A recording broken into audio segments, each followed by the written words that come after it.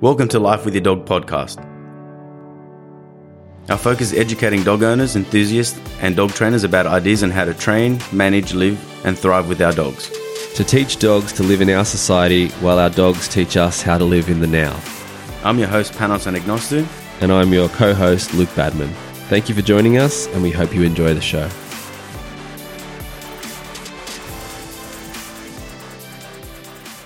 Welcome back to another episode of Life with Your Dog. My name's Panos, and today we are going to be discussing the Christmas period and everything that comes to mind for this year's things to think about and things to address, and also have some plans and ideas for the new year to come. I'm pretty sure we did one either last year or the year before in regards to what to do around the Christmas period and everything that comes around it.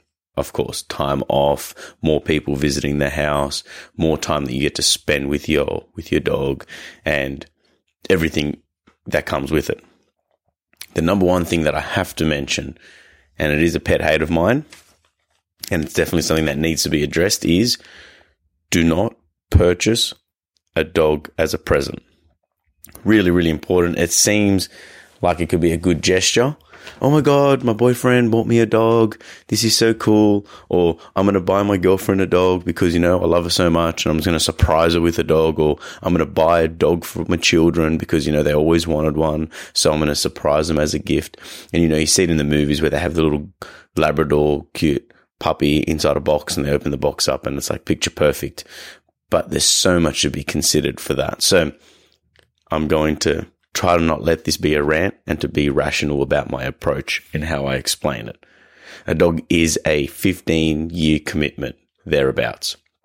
It is very personal and there's lots to be considered. If we haven't learned anything, over the last couple of years in regards to people purchasing dogs because they were bored or because it was like, oh, such a good thing to do. Maybe we should just get a dog, It's obviously something that can be very frustrating for, industry professionals that see this sort of thing. And when people, please, if you're a parent, and hopefully you have your wits about you, and you're probably not listening to this, but whoever is listening to this, you can share this knowledge to your peers and to your friends. You don't buy a dog for children. Children can't even look after themselves. They don't look after their stuff, let alone, I'm going to buy it for my 7-year-old daughter because, she did promise that she will pick up the poo and walk him and train him and do all the things. Come on, who are you kidding, right?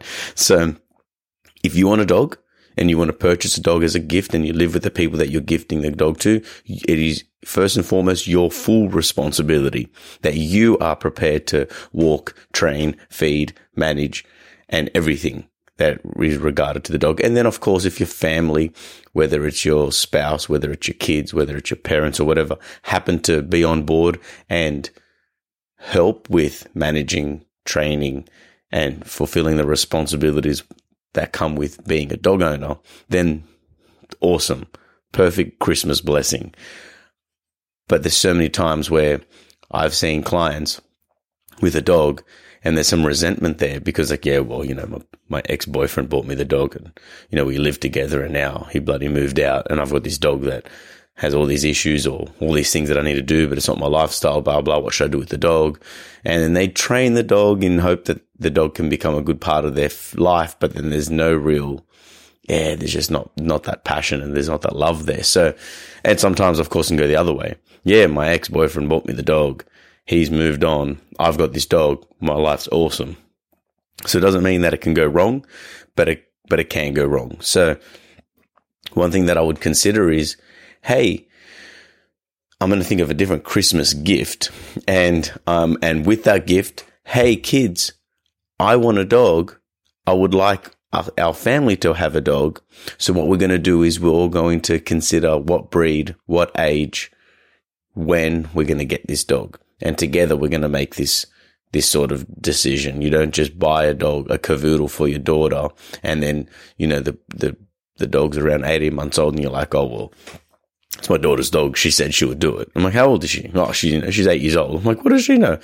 If your child is 18, 19, 20 years old, you know they're keen on looking for a dog, and it happens to be that, hey, we're going to get a dog for my son and whatever, and that happened to me, but I was around 19 years old, and we even agreed on the breed before it happened, and there happened to be a dog at home when I got back from Europe.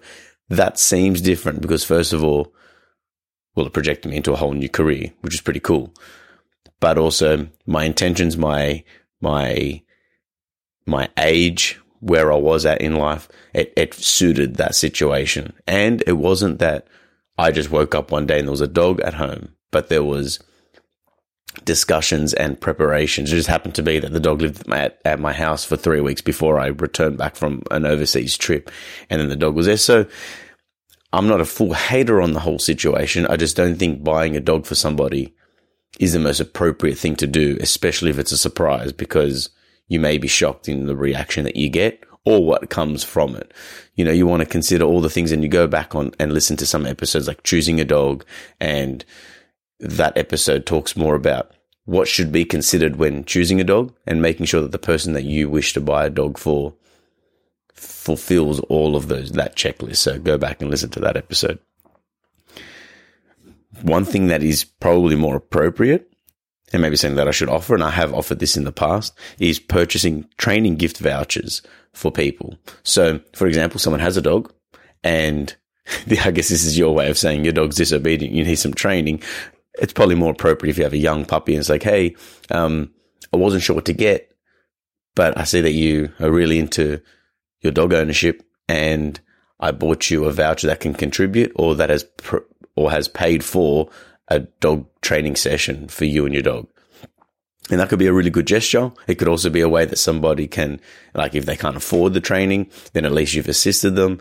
It could also be an opportunity for them to think, yeah, maybe my dog does need a little bit of training, and maybe I need to understand what's involved, etc., etc. So that could be a good gesture, and also has been something that you need to probably tread on lightly, because, you know, some people can get offended, I guess.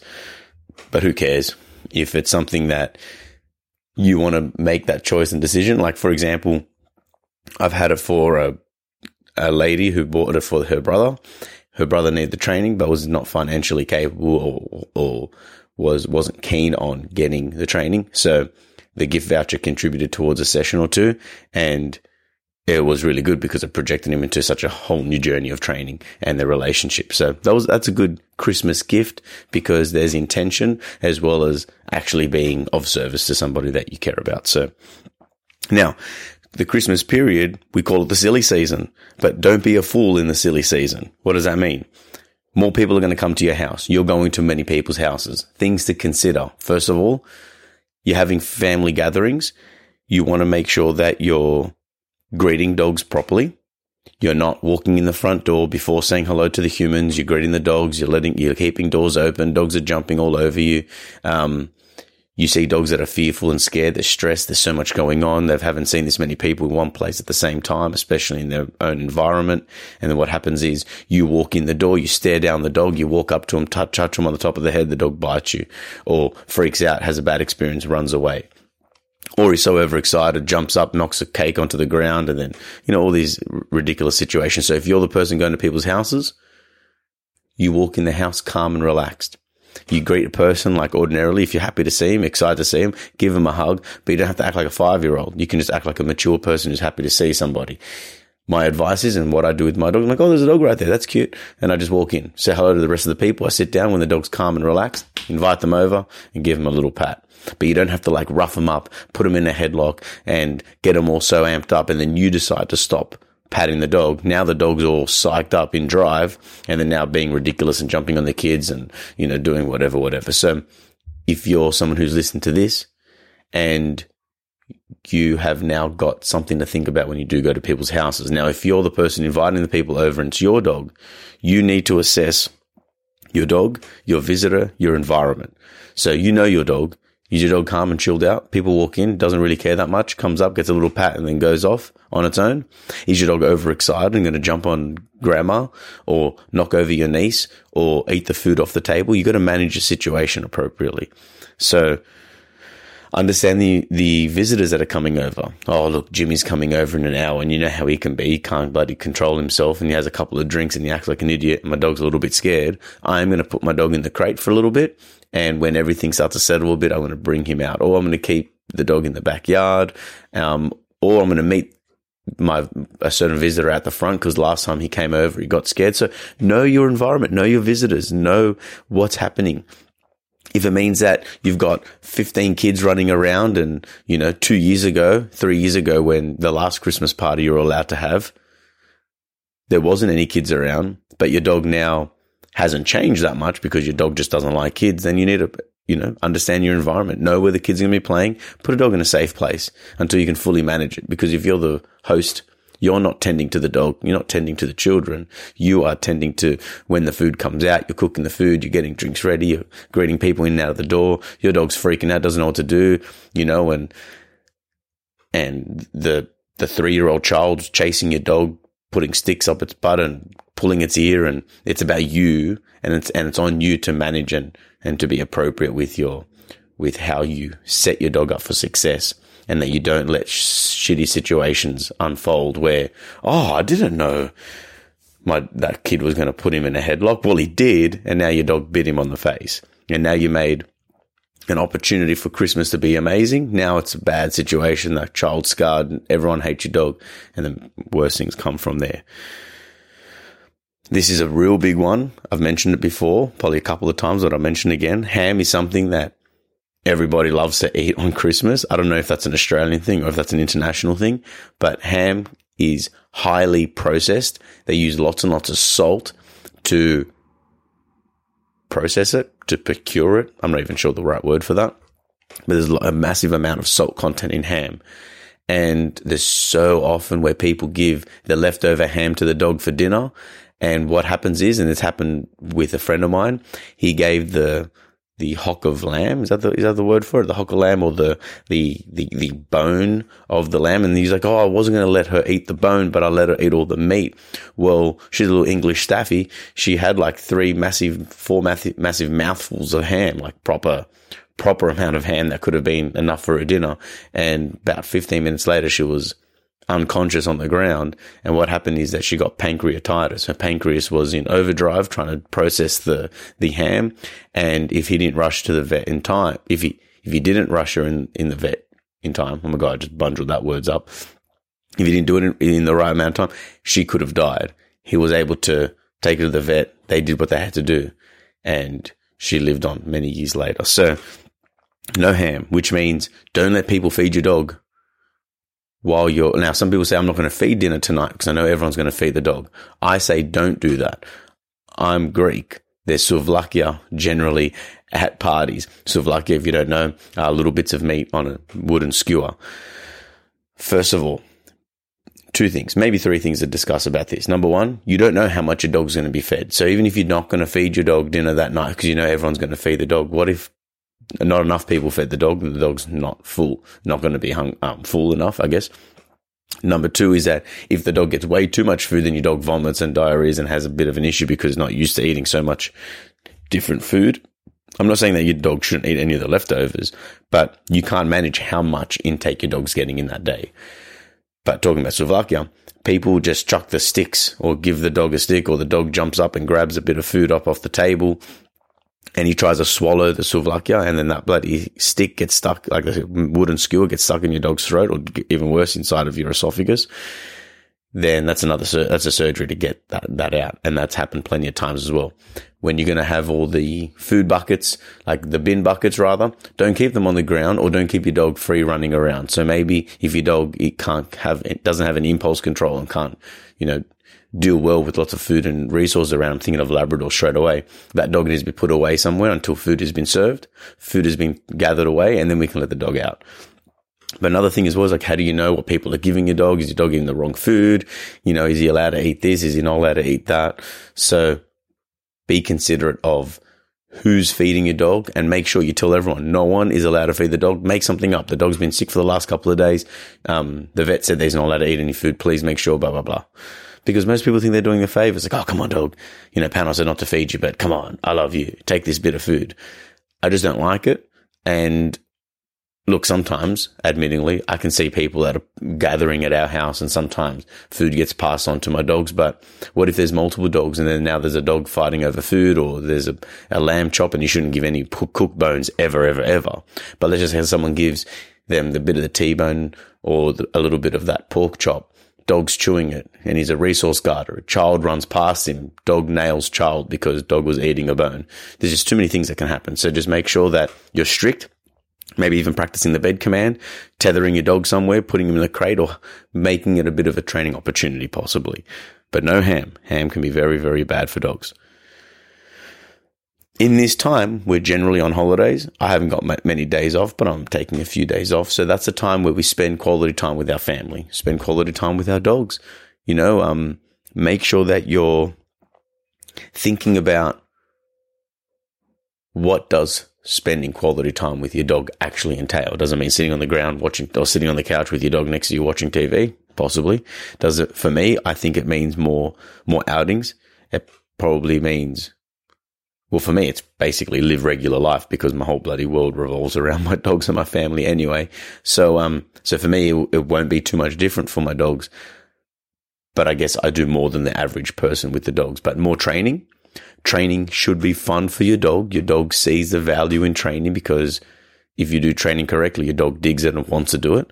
So spend more time, maybe even teaching new behaviors. Spending more time out and about, and I'm going to talk about a couple of things about that in a moment. And more importantly, just don't get lazy. Don't let the silly season get you into a routine of doing less, so that you project yourself into the new year doing less and having to wind up through the year.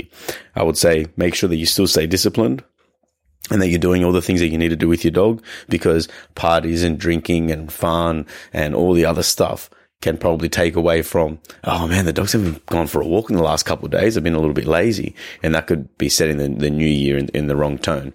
If it means that you got back from family gathering and it's 10:30 at night, you know what you need to do. If you haven't walked your dogs that day, you walk your dogs.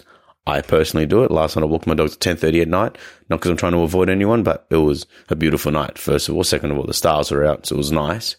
But also my dogs needed to walk, so I needed to walk them. Otherwise, what happens is you miss 1 day, 2 days, 3 days, and then before you know it, your average is 3-4 days a week you walk or do stuff with your dogs. And your dogs just turn food into poo in the backyard doing nothing. So make sure that you're utilizing this time appropriately. There's something that I'm thinking, whether we get an episode out before the end of the new year in regards to how should we tackle the year to come, because most people set New Year's resolutions. And I think I don't like to be resolving things at the end of the year, or the beginning of the year rather. I prefer to be aiming towards something. I like to have a name for the year, or a word for the year. I'm not going to share what mine is currently, only because I want to keep you in some suspense. Maybe even I'd like to hear, what is your word for the year? So this year was more about strategy, being more strategic and taking more ownership with the things that I do. And that was more on a personal and professional landscape. But next year, there's going to be something that is something to aim at. So as I said, I'm not going to go into too much detail about that today, but think about, what is your word for the year? One of my friends is growth. The other friends is balance for the year to come. So things to aim at. Nothing to do with dogs, side note, but I'm passionate about it. I've been doing that for the last 7 years, the last 11 years, having a word for the year. And I think something that will tie into it is like, well, what are your goals, not just for yourself, but what are your goals and things that you'd like to achieve with your dogs with the new year to come? So as much as it's a silly season, time to party and relax and hang out, it's also about preparations for the new year to come. Put intention at the beginning of the year so that the energy is moving forward.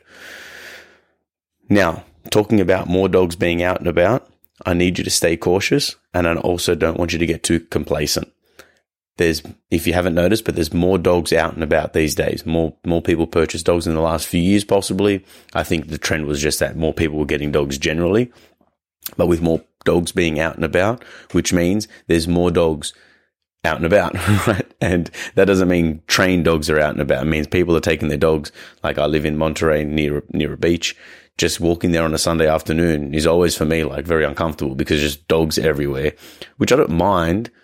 But I like to have my own kind of space, and I spend a lot of time with dogs, and I just don't want to see silly dogs and annoying dogs and silly owners letting their dogs run up to my dogs every 2 seconds. because they can't control their dogs. So more out of control dogs are around, which means more potential for aggression and undesirable aversive events occurring to your dogs.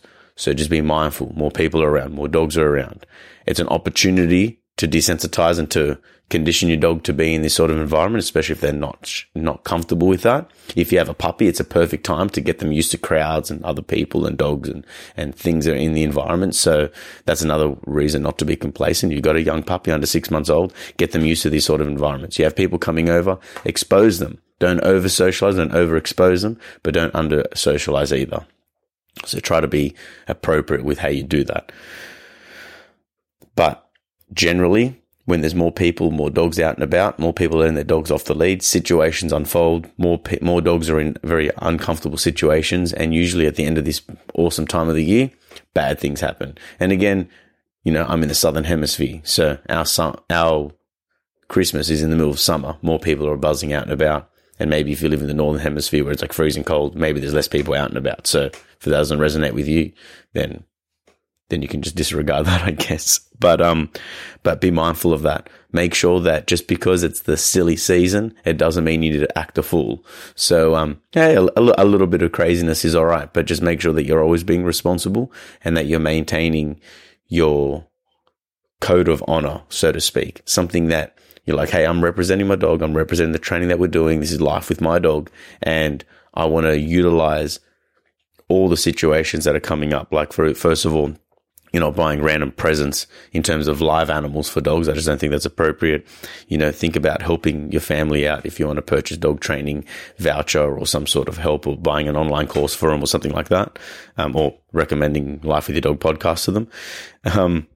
It's a silly season. Don't be a fool. Greet dogs appropriately. Make sure that people are greeting your dog. You're managing your dog. You're understanding what visitors are coming over, etc. No ham, no cooked bones, no feeding from the table, especially when there's like 15 people in your house. It's just hard to manage, hard to mitigate, and bad things can happen. And again, remember,